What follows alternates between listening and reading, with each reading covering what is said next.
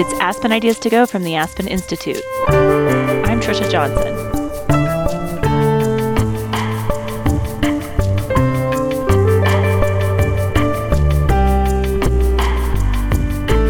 About half the people on the planet go through menopause, but we hardly talk about it. Even a lot of women reaching menopausal age don't quite know what's about to happen to them. When we read papers about menopause, or we read things in the news, it's like the death of ovarian function, as opposed to, no, it's the fact that we keep on living. That's a different perspective, right? The vacuum of information on menopause can keep women from getting help for their symptoms. Or they can end up wasting time with false solutions peddled by snake oil salespeople. Aspen Ideas to Go brings you compelling conversations hosted by the Aspen Institute. Today's discussion is from Aspen Ideas Health. Two experts in women's health meet on stage for a panel that sets the record straight on menopause. Gunter is an obstetrician and gynecologist with a strong internet presence. She's also the author of the Menopause Manifesto. Nanette Santoro is the head of obstetrics and gynecology at the University of Colorado's Medical School. She's been involved in several landmark studies on menopause. New York Times health journalist Margot Sanger-Katz moderates the conversation. Here's Sanger-Katz. I think menopause is this topic. It is a very common experience, basically a universal experience for women, but I think it's often misunderstood and not very often discussed, and so I think this is a good opportunity to try to demystify things a little bit and talk about what's going on. So I want to start basic and then we'll get specific. Jen, I was hoping you could kick us off and just tell us what is menopause? What are we talking about when we talk about menopause? Sure. So menopause is the planned end of ovarian function. We're all born with the number of follicles or eggs that we're ever going to have, and those are the ones that produce the estrogen that travels throughout our body. And in our mid-40s, obviously it can change based on differences, but ovulatory function begins to wind down and eventually stops. And so when you haven't had a period for a year, that's the definition of menopause. We diagnose it in reverse because you don't know it's your last one until it's been your last one. And, that's kind of the basic kind of medical explanation. But obviously there are many symptoms that can go along with it. And menopause can also trigger changes in the body that increase the risk of certain health conditions. But it is a normal physiologic event in many ways, like puberty, but puberty in reverse. And Nanette, how well do we understand this process? Do you feel like as doctors and scientists, we know what we need to know about this, or is there still opportunity for more exploration? There's always opportunity for more exploration, but we actually have a very nice body of knowledge on the process through menopause for many women.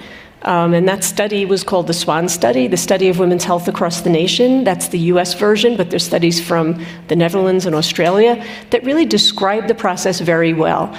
And instead of this sort of nice, quiet sort of winding down of ovarian function, you may have this image of sort of Whistler's mother, kind of knitting in the chair while her ovaries are slowly going to sleep. It's much more of a roller coastery process where there's ups and downs in hormones. And, I'm sort of the hormone geek on this, so stop me if I go on for too long, but hormones really do go up and down, and that can cause a lot of the symptoms that happen short term. And then, as Jen said, long term, after menopause is over, most hormone production for estrogen and absolutely for progesterone goes away. And the consequences of those changes can alter a woman's life course. And we have chronicled both the hormones and those other changes in the period before, about 5 to 10 years before, and now about 15 to 20 years after menopause. So with the caveat that there is a range of experiences of menopause, Jen, can you tell us a little bit about what that roller coaster feels like for a lot of women? What are some of the accompanying symptoms? Yeah, so the menopause transition is what a lot of people might think of as perimenopause or premenopause. And that is that sort of period of time of winding down. And obviously, just as Nanette said, that can be really hormonally chaotic for a lot of people. and the symptoms that can be associated with it during the menopause transition. Abnormal bleeding can be a big one. People can have an increased incidence of depression, hot flashes, and sleep disturbance related to that, vaginal dryness. And the thing about the menopause transition, I think, is it is very chaotic hormonally, and it seems that there are not sort of two identical experiences. We can sort of group people into, well, there's groups of people who tend to have this and groups of people who have that. But, kind of just like everybody had a different puberty experience, it's the same kind of thing. And one of the big misinformation sort of things out there is that symptoms don't start until you're menopausal, meaning the end of ovarian function. But we know from all this elegant work with the SWAN that we know people can have very bad symptoms beforehand. And then symptoms may progress or change after menopause. And so after menopause, dryness, vaginal dryness may become more prominent. That usually gets worse with age, an increased risk of bladder infections, and other symptoms that can be seen in the menopause transition are anxiety and heart palpitations. And so there's really a large constellation of symptoms that can happen. And there's people who also have very minimal symptoms. I think it's always important to say that there are some people who have, very bad symptoms, other people who don't, and then there's people in the middle. To what degree do you guys think of it as a medical problem, a disease or a disorder for which we should be treating people? And to what degree is it just, this is a process and you kind of have to live through it? And well, when you look at geriatric populations and people of different ages and who have lived to be the very old centenarians, their menopause experience is a sort of a speed bump. It's not something that resets your course on a permanently, terrible trajectory, but it is something that can cause symptoms that people get over. And for the most part, that's the case. So it does need to be managed while it's going on, and anything that sets a woman up because of her own personal risks for longer-term health risks, things we worry about are heart disease, dementia, osteoporosis, those can be addressed early, and often they can be identified early. I'm really interested in this metaphor of puberty, which is this other developmental stage in which, all of us go through hormonal nonsense and experience a lot of physical changes as well. And I just feel like we have all of these cultural scripts around puberty. We get, most of us get some kind of education about it in school. We had Judy Blume. It's just, I feel like it's understood and talked about and absorbed into the popular culture. And I'm curious why we don't have those kind of scripts around menopause, why it isn't talked about and sort of shared in the same way, when it is, in some ways, a similar process. Well, I think some of it's been, lack of information from, medical providers all the way down, sort of historically. And, really, I think only becoming a really important research focus, it's been studied for a long time, but really kind of taking off in the last sort of 20 years or so. I think also, though, too, it's, the patriarchy and ageism and, men are silver foxes and women become hags. That's right. That's really the narrative. And when you think about it, what that means is we're distilling the worth of a woman to being a breeder. Right? That if you're only of value when you're producing ovaries and when you're producing follicles, and as long as your breeder status goes away, then, who cares? And so, it's obviously insulting and infuriating on many levels, and that's probably a simplistic summary of it, but I think it really gets to the heart of it. Ageism uniquely affects women. Nanette, do you have theories about this? Yeah.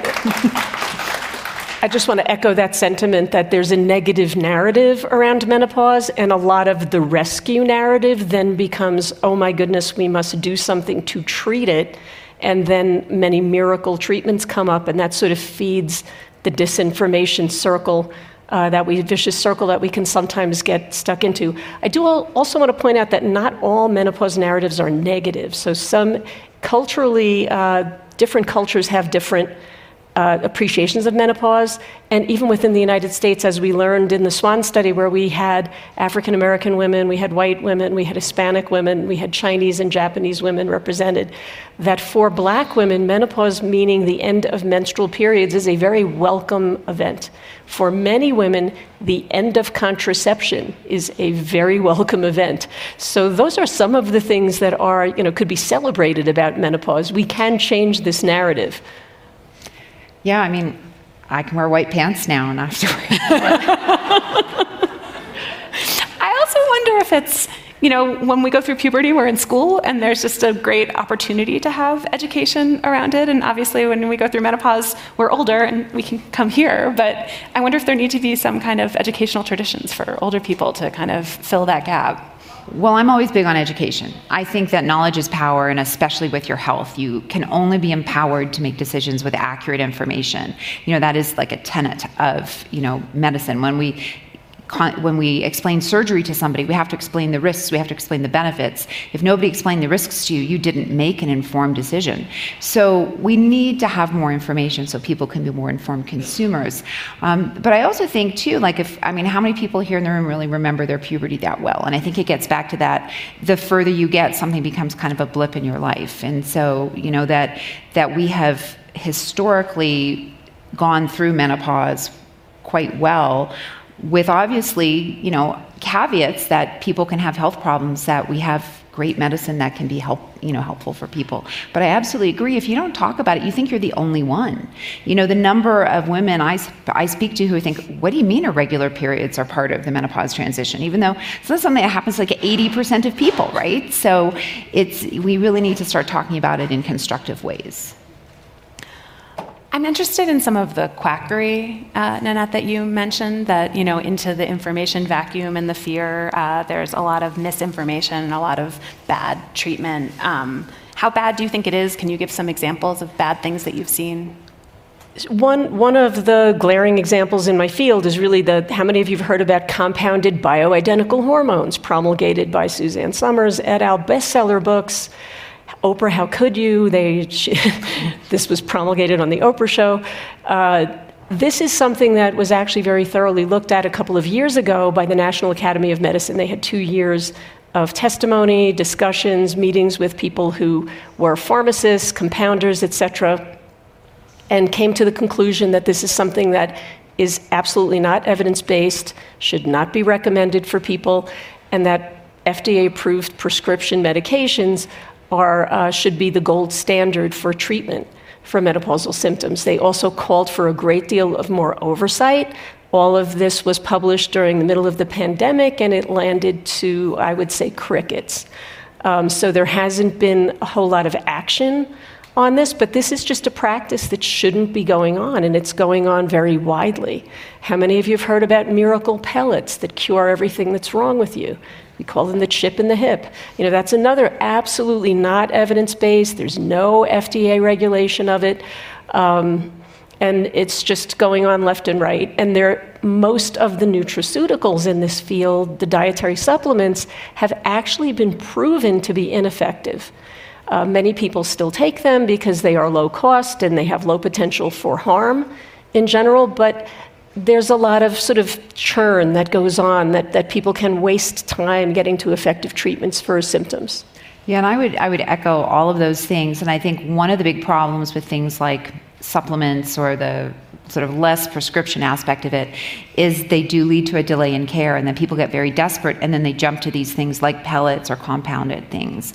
And when you're not limited by the truth and you can say whatever you want, you can make your therapy sound great. And when you're limited by being factual, it changes the conversation just a little bit, right? So yeah, we see it's very predatory, the marketing, with, frank disinformation. And, who doesn't want a magic wand to wave and make everything go away? I want that for everything to do with my health as well.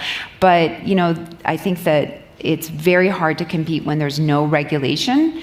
I always like to quote this study with black cohosh. How many people here have heard about taking black cohosh for menopause? Okay, right. So the studies are very low quality. And one group of researchers took a whole bunch of black cohosh that was on the shelf, and they did, DNA testing to see what was actually in the black cohosh. And about 25% of the samples had no black cohosh at all. So then the researchers wondered, well, maybe it was like they picked the wrong plant, next to it, which, that's probably not, I want to know what plant I'm putting in my body. But they didn't find, so black cohosh is native to North America. All those ones that didn't have black cohosh didn't have any plant matter that's native to North America. Zero regulation. Could you imagine if every time you went to the grocery store and you bought a can of chickpeas, that 25% of the time it had corn? You would be furious. You would be infuriated. It would probably be on the news, right? They'd have like a 60-minute session on it. But here we are, like, you have no idea what's in it, you know? It's buyer beware. Can you talk a little bit about the bioidentical hormones and why that's bad? Because I do think, you know, there are FDA-approved hormone therapies, right? There are, well, first of all, bioidentical doesn't really mean anything. Okay. So that's a good start. Problem. If you mean the exact molecular structure of what the ovary makes, there are absolutely FDA-approved bioidentical estradiol and progesterone that are available in many forms that women can take that have proven safety and efficacy. And those are the two things you have to prove if you're FDA-approved substance. If you are not, you do not have to prove, you do not need the same proof of claim. So the labeling for these substances applies to FDA standards. It does not if you are using a non-FDA-approved compounded substance. So women read the label on the estradiol prescription I've given them, and the few who do every year will call me up and say, what are you giving me? You know, this is scary. I said, well, you know, we did talk about this. You know, these are some of the potential risks. If they were to get a compounded bioidentical hormone from a pharmacist, they would have no such labeling. Now, can a pharmacist weigh out hormones correctly? Absolutely. But hormones that are compounded are put in some sort of excipient, usually a cream. They're rubbed into your skin. Some of them are not absorbable as a cream, so you may not actually be getting any of that hormone into your bloodstream.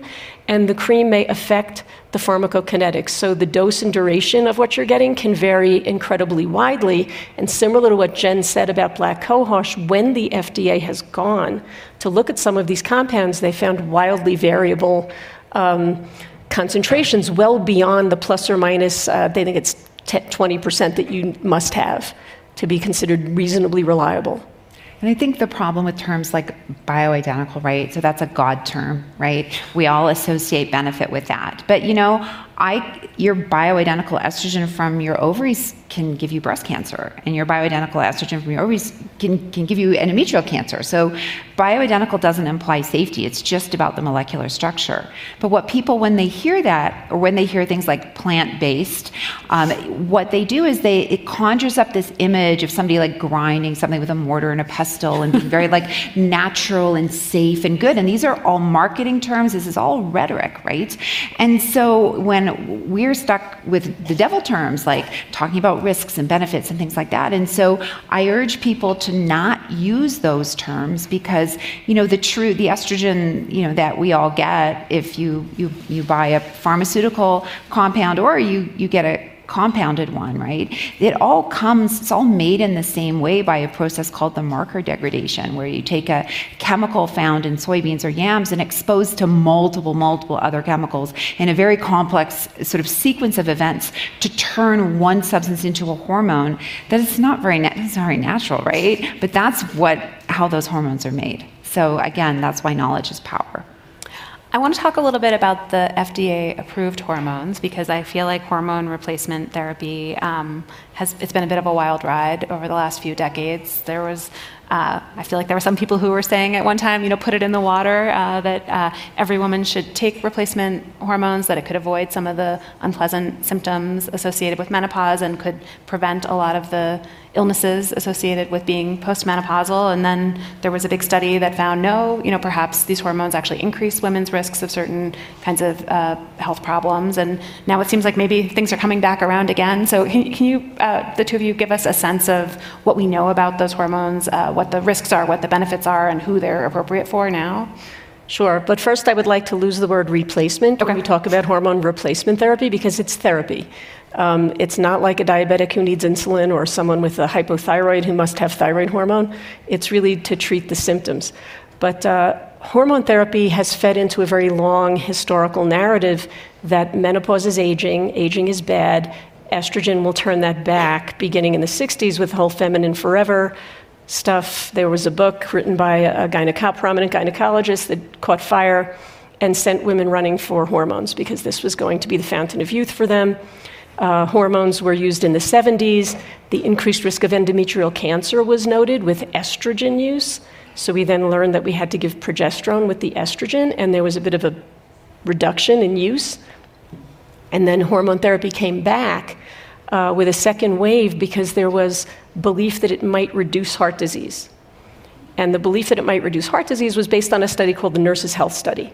And this was a large cohort study. It's very well done, but a cohort study is not the same as a randomized clinical trial. So when the cohort study showed, which was a very impressive protective effect of hormones on subsequent heart disease, so women that took them beginning with menopause seemed to have long-term protection on the magnitude of almost 40%.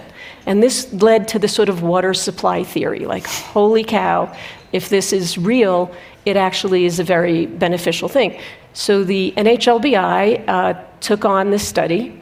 Can I interrupt for 1 second? Can we just talk about what a cohort study is? Sure. So a cohort study is when you're looking at two groups of people, or you're looking at one group and you just isolate one variable. So if I took everybody in this room and I looked at every one of you who took an aspirin last night and then followed you for 10 years and looked at the aspirin takers versus the non-aspirin takers and looked at any outcome I wanted to know.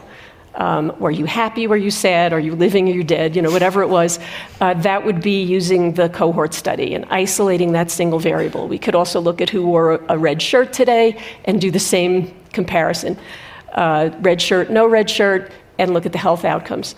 So cohorts are valuable because they're relatively inexpensive and randomized trials are very expensive. And you can only test one thing at one point in time when you do the randomized trial.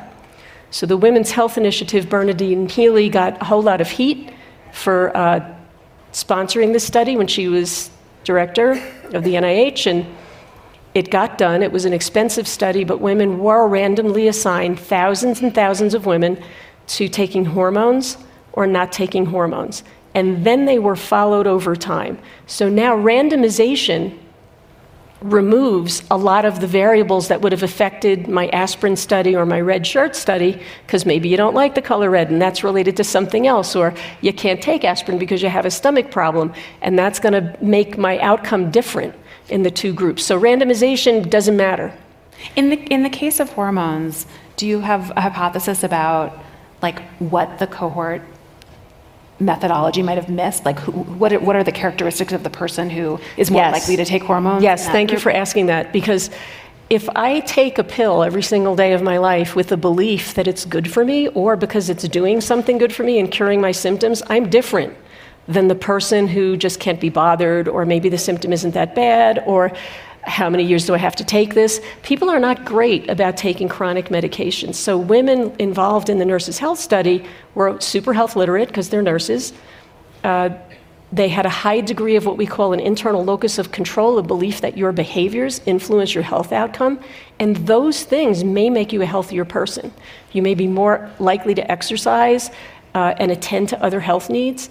And get your health screening on time. So all of those things may have affected that outcome. Now, they're not stupid at the Nurses' Health Study. There's incredibly smart investigators, so you try to adjust for those variables, but there's only so much adjusting that you can do, and there may be variables you don't know about. And that is the only way that I can explain why the Women's Health Initiative did not show any cardio protection, and the Nurses' Health Study did. So it was like a bomb had been dropped in the field, because very often you get confirmation when you do these types of studies, and we did not. So the indication to give hormones to protect a woman's heart went away pretty much overnight, and that was met with a reaction that was probably one of the first sort of what I would say backlash, disinformation campaigns that I have ever seen. Because many people came back and said, oh, no, this study was terrible, it was wrong, those women were all sick, they already had heart disease, and none of that is true. I was a co-investigator at 2 sites at New Jersey and at Einstein in the Bronx. These are regular women who didn't have any evident heart disease at baseline, who took hormones or didn't take them. So it's very much like what we do in actual day-to-day prescribing. Yeah, I think I would just echo, there's been so much misinterpretation of what the WHI was. And often when I'm at events, people up and say, oh, well, that was such a bad study. And that's just a complete misunderstanding, not only of what the study was, which was incredibly well done. I think it's the largest randomized clinical trial that was ever done. Is that testing a single Yeah, I don't know. Maybe. I mean, and then there were all these other arms as well that looked at non-medication. I mean, it was a really thoughtful, well-designed trial based on what we knew at the time. And sometimes you hear things you don't want to hear. Obviously, there are other ways to interpret sometimes, once you start looking at study results, then you start looking at subgroups and move on from that. But it really became this absolute backlash. And I mean, I was practicing at the time, and within a day, there were lawyers, did you take hormones? Did you have a heart attack? So all this sort of medical legal aspect came up out of it as well. And at the same time, all this other stuff came up. So a lot of advertising. It was one of the first, I would say, internet campaigns, and I don't think we even knew what was happening while it was going on. But people couldn't deal with the cognitive dissonance, so they either went into a denial mode, but it was very bipolar. So you were for hormones, you were against hormones, and it's like, no, that's not really what we're talking about. Like, what do they do? Data doesn't lie, people lie. So, much was made of that, and people kept inventing, new compounds, and that's where some of the bioidentical world began to get a real foothold. It's estimated that's now a third of the hormone market, so it's very significant, and that kind of makes it scary. So just to get down to brass tacks, what does the evidence show now? Like, what do we know about hormone treatment? What does it do? What does it not do? Who does it help? Who does it not help? Well, you have to divide people into a couple of groups. So if you're under the age of 45, that's a bit different. And we know that when menopause starts earlier, then there is an increased risk of cardiovascular disease and osteoporosis and dementia. And so hormone therapy is generally recommended for those for who it's safe to take up until then the average age of menopause. And then at that point, you would make a decision like everybody else. And for everybody else, we know that the gold standard treatment for hot flashes is estrogen. It is highly effective in relatively low doses. And so the estrogen is the gold standard for that, sleep disturbance related to that. Estrogen is also incredibly effective for vaginal symptoms, and that can be given vaginally. And it can also be used for prevention of osteoporosis. And so those are really like the hard indications, the FDA-approved indications. And then, there are some softer indications too, that's more of a one-on-one kind of discussion with your doctor. There is some data about depression in the menopause transition. There's some data for joint pain. It's not great, but there is some data. And so there's these things that are kind of, I would say, like the softer thing, but the sort of the FDA-approved indications are the ones that I mentioned. Yeah, and I would agree with that. I mean, there's 4 core symptoms that have been identified. So number 1, hot flashes. Number 2, vaginal dryness. Estrogen appears to still, best we know, be the very best treatment for those. Sleep can be improved sometimes, and mood can sometimes be improved. And everything else is sort of a one-off shared decision that I will make with a patient, because I have had patients with extraordinarily oddball symptoms that get better with hormones, and they get worse when they stop. And we try it again, and they get better. So you've got to conclude they're helping. Yeah, I mean, we know that many conditions that women get, things that we have a higher incidence of, start around the age of puberty due to sort of exposure to estrogen. And there can also then be changes at the other end of the trajectory. So, for example, because I do a lot of chronic pain, I see a lot of people who developed burning mouth syndrome around the time of menopause. And that's not an approved indication, but if you have a patient with a great history who comes in and I didn't have this and now I have this and this is when it started, and they understand the risks, and you're going to reassess that person in 3 months to see if you get the benefit, then that's part of shared decision making. Instead of what we're seeing is, people listing a list of 30 symptoms and saying every single one of these can be treated with estrogen. And then what happens is not only people are going on it without kind of the follow-up to see did these other symptoms actually improve, but when they don't improve, they're escalating their doses and putting themselves in ranges of doses that really weren't studied. So what are the downsides to taking estrogen, progesterone? So after menopause, the biggest risk and most feared risk that women have with estrogen and progesterone. So these are women that have a uterus, because a substantial number of women, about a quarter in our country, have a hysterectomy. They take estrogen only. They do not have this risk. But the risk that is increased is breast cancer risk. So after about 4 years of hormone use, in the Women's Health Initiative, the breast cancer users had a slightly different pattern that the estrogen users had a slightly different pattern of breast cancer risk. It diverged from the non-users, the women who took placebo. And so for most people, I tend to be on the conservative side. After about 4 years, we'll really very seriously reevaluate whether hormones are still helpful, whether they are needed, and if so, continue to use them and just be very diligent about screening. But that does give people a time limit, because that's a slow but steady increase of risk with duration of use. So many of my patients will wind up going off between 4 years and maybe up to 10 years. We now know the average duration of hot flashes, which is the biggest reason to give them, is about 7.5 years. So we can't squeak most people in under that 4-year line, so we might have to go to something non-hormonal, some other treatment, or just continue the hormones and accept the risk. But that's some shared decision-making that's made with my patients, looking at their personal risks of breast cancer. And again, if you've had a hysterectomy, this risk does not apply to you. So other risks of hormones really are clotting risks that can be serious, more common with oral hormones, we think, but do not have randomized trial data, that if you don't give it orally and you give it as a patch, or you can give it vaginally, it's just not by the oral route, that it doesn't have as much risk, or it doesn't have any of that risk. And obviously, if you're taking estrogen and you have a uterus and you're not taking progesterone or progestin, you over time will develop a pretty astronomical risk of developing endometrial cancer. So, or if you're taking a dose of estrogen that's not matched appropriately, with the progestin. So that's also, the risk to consider, especially with the compounded pellets, because those are untested, unstudied delivery mechanisms, and especially progesterone isn't absorbed transdermally. It turns out it takes decades of pharmaceutical research to be able to figure out how to put hormones into pills or to absorb from the vagina or absorb across the skin in a way that we can use them. Because you think about it, we didn't evolve to take hormones orally, right? We evolved to have them come through our bloodstream. So, so it takes actual research to test these compounds. So there are some new treatments for hot flashes in particular that are non-hormonal, and Nanette, I saw you quoted in the New York Times, I think a few days ago, about one of these that looks promising.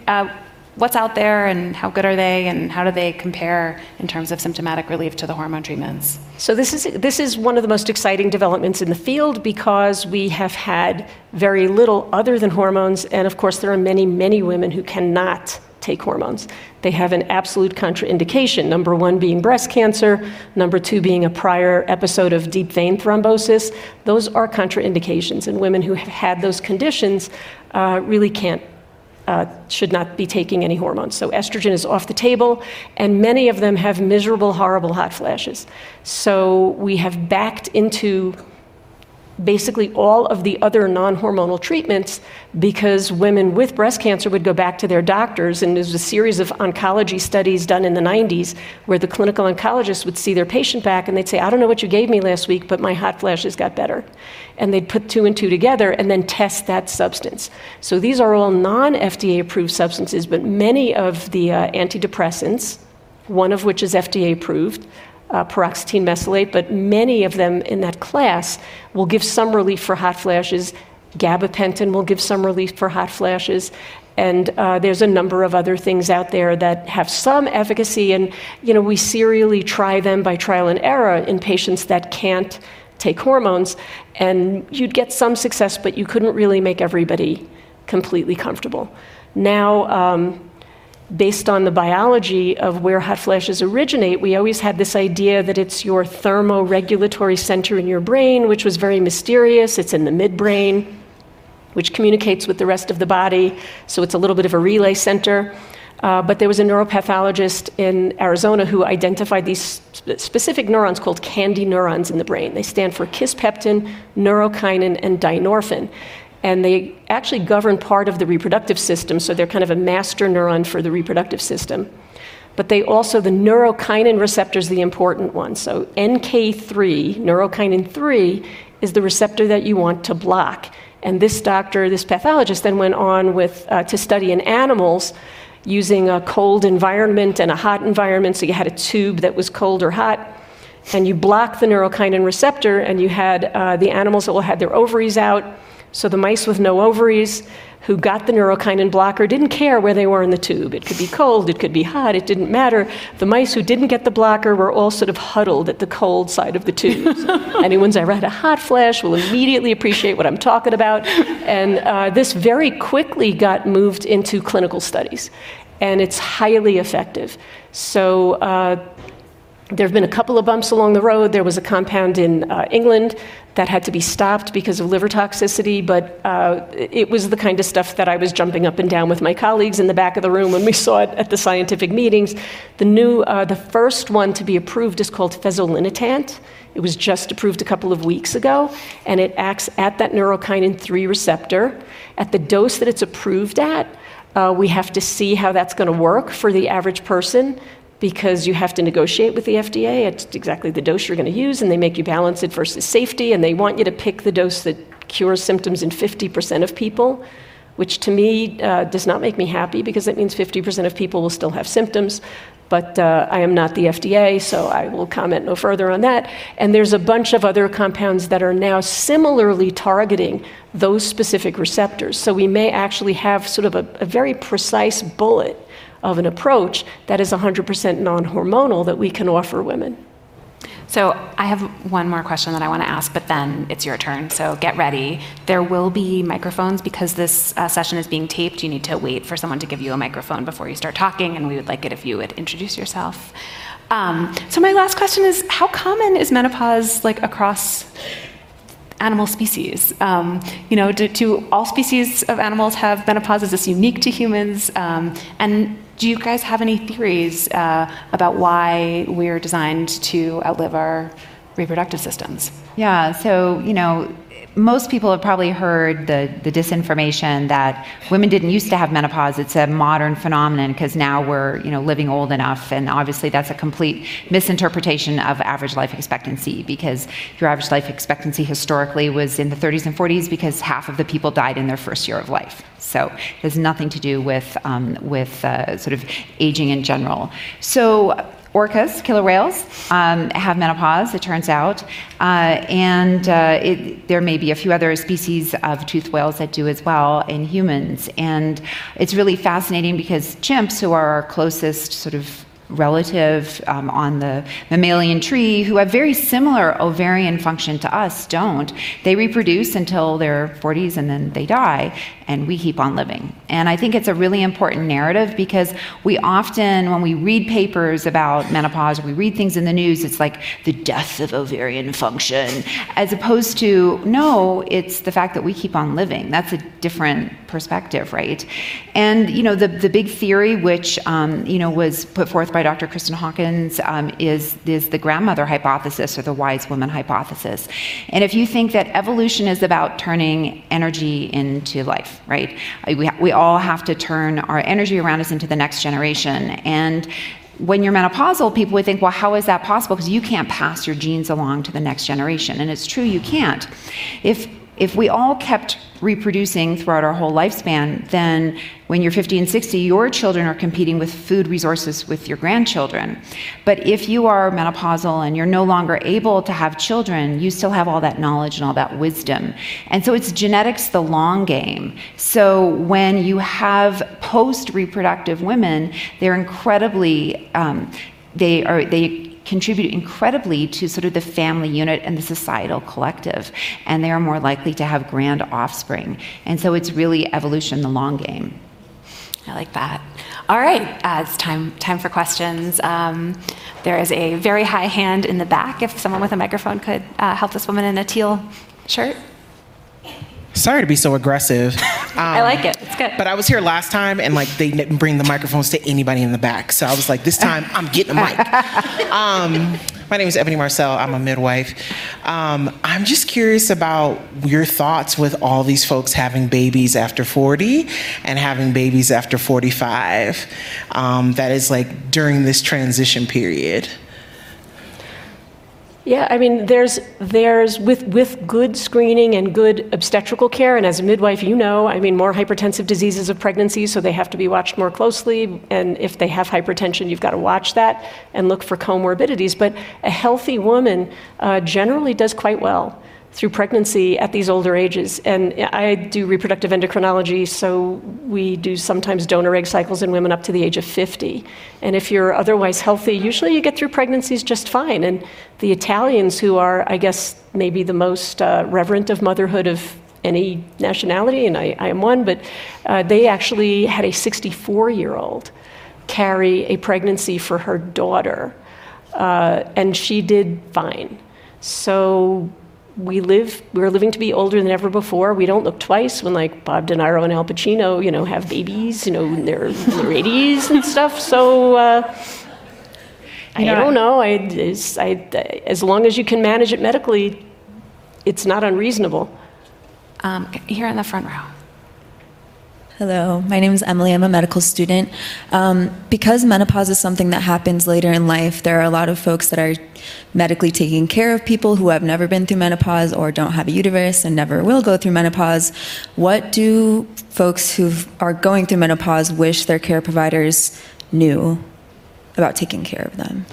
Well, I think just, as we heard previously in the sleep lecture I was here, there is, I think, in many medical schools and unfortunately many residencies as well, not enough taught about menopause.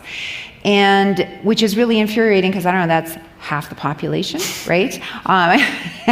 And so, this idea that we need to be better at educating everybody in medicine about menopause. Because like I alluded to earlier, people with burning mouth syndrome, so you might be seeing your neurologist about that. So it's important for your neurologist to know about it. It's important for your orthopedic surgeon who might be taking care of hip fractures or people with osteoporosis. I mean, it touches everything because our lives, our health touches everything. So I think the most important thing for people to know is what the symptoms are and that there's treatments and that people don't have to suffer. And instead of this whole, well, that's the way it is, that's the joy of, being a woman, or that's the price you pay, or whatever awful, trope is said, that we need to do away with that and educate people on the science.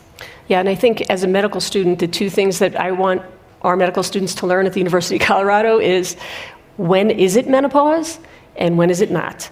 Because not everything is menopause. And I have some patients in my practice who come back again and again saying, I'm sure it's my hormones, I'm sure it's my hormones. I think it's really your thyroid. Like, we keep working on this.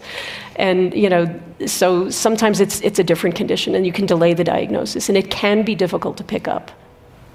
Over here. Hello, I'm Reagan McDonald-Mosley, the CEO of Power to Decide, and I'm an OBGYN. Thank you so much for your work. 2 questions, I'll be brief. One of the critiques I've heard of the Women's Health Initiative is that patients were enrolled from 50 to 79 years old, which is very different from how we prescribe hormone therapy, right? Like, as you described, we provide short, smaller doses as a transition for the first few years, maybe up to 10 years.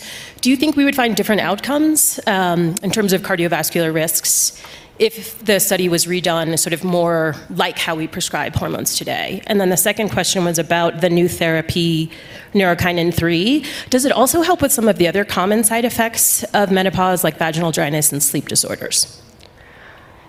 Yes, so the WHI did go back and looked in bins and age buckets for the women, and the women in the 50 to 59 age group started hormones within a short time of their final menstrual period, did best in terms of morbidity and cardiovascular.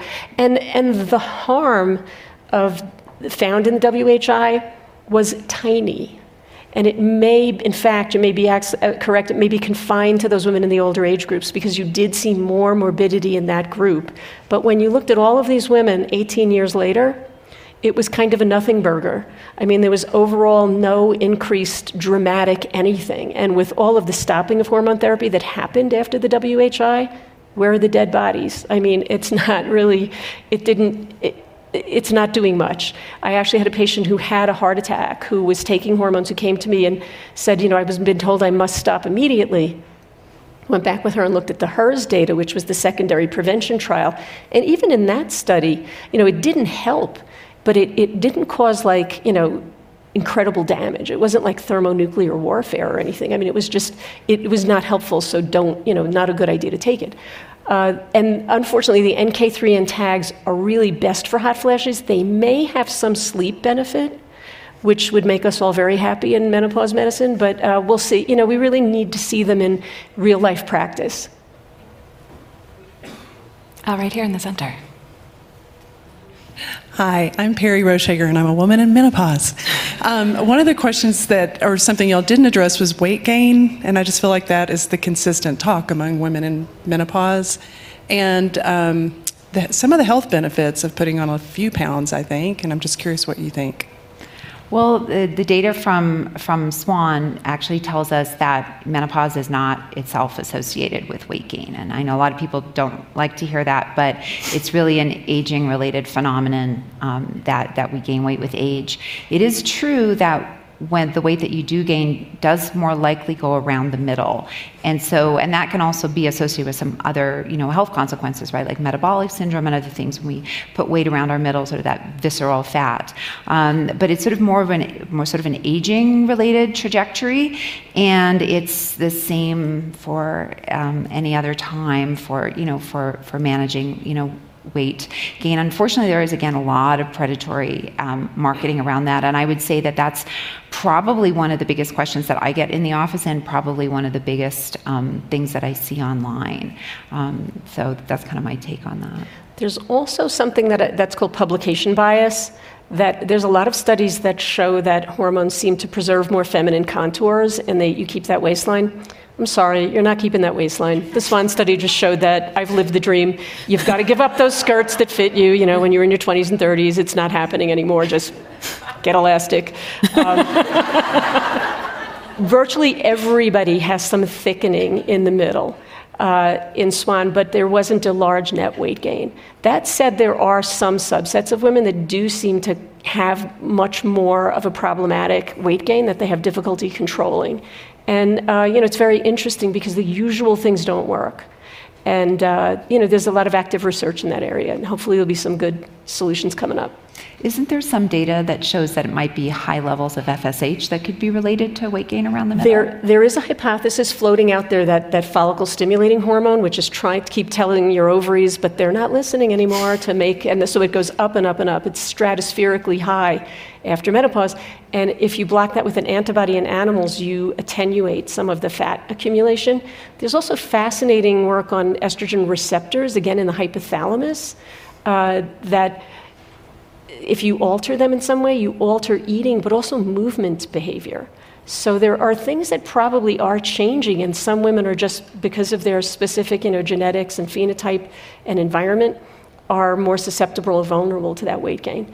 But, I see them, they come to see me in my office, and they're not happy campers, and these are, very self-efficacious people who have known how to manage their weight through their life, and it's just spiraling. I think it's also a good opportunity to talk about representation of real bodies in our society. And, if the only sort of bodies over the age of 40 that we see are, people with personal trainers and people who, are being rewarded for looking a very specific way that's not achievable by the majority of the population, that's a big issue. We need to see, people in movies, people in print magazines, people advertising products that are a real world representation, and that's something that I think is a big problem. Here in the white hat. What are your thoughts around hormone replacement for brain fog? Many of us in our late 50s and 60s were working into our early 70s. We have significant job responsibilities. Brain fog comes along with age. So your thoughts for replacement for brain fog? So the SWAN study looked, and a couple of other studies have looked at how cognition might change. We looked at it also in a study called KEEPS, where we gave estrogen. There are not huge group-wide changes in cognition, but there is this maddening word recall and some short-term memory. So that's a vulnerability. It tends to come back after the menopause transition is over. So a lot of that has been focused on the transition. Our chair of psychiatry at Colorado, Neil Epperson, is doing some very interesting studies on executive function. And women who have maybe have gone through their whole lives with sort of marginal executive function notice a deficit that may appear, that falls under that definition of brain fog, because it's not everybody, but some.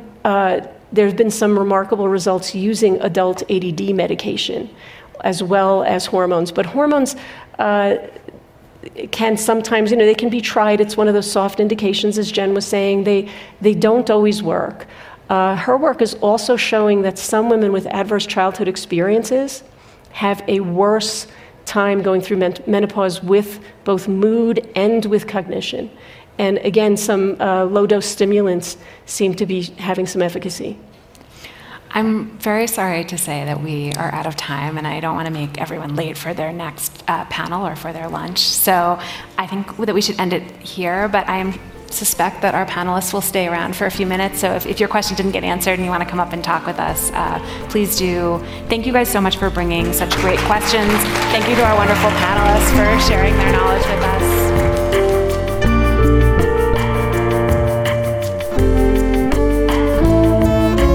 Jen Gunter is an obstetrician and gynecologist and the author of The Vagina Bible and the Menopause Manifesto. She's been called Twitter's resident gynecologist, the internet's OBGYN, and one of the fiercest advocates for women's health. She hosts the blog The Vagenda on medical facts and feminism. Nanette Santoro is the E. Stewart Taylor Chair of Obstetrics and Gynecology at the University of Colorado School of Medicine. Santoro has headed studies of women with premature and age-appropriate menopause, such as the Women's Health Initiative, the Kronos Early Estrogen Prevention Study, KEEPS, and the Study of Women's Health Across the Nation, SWAN. Margot Sanger-Katz is a domestic correspondent at the New York Times, where she covers healthcare for The Upshot. She's also a regular panelist on Kaiser Health News' What the Health podcast.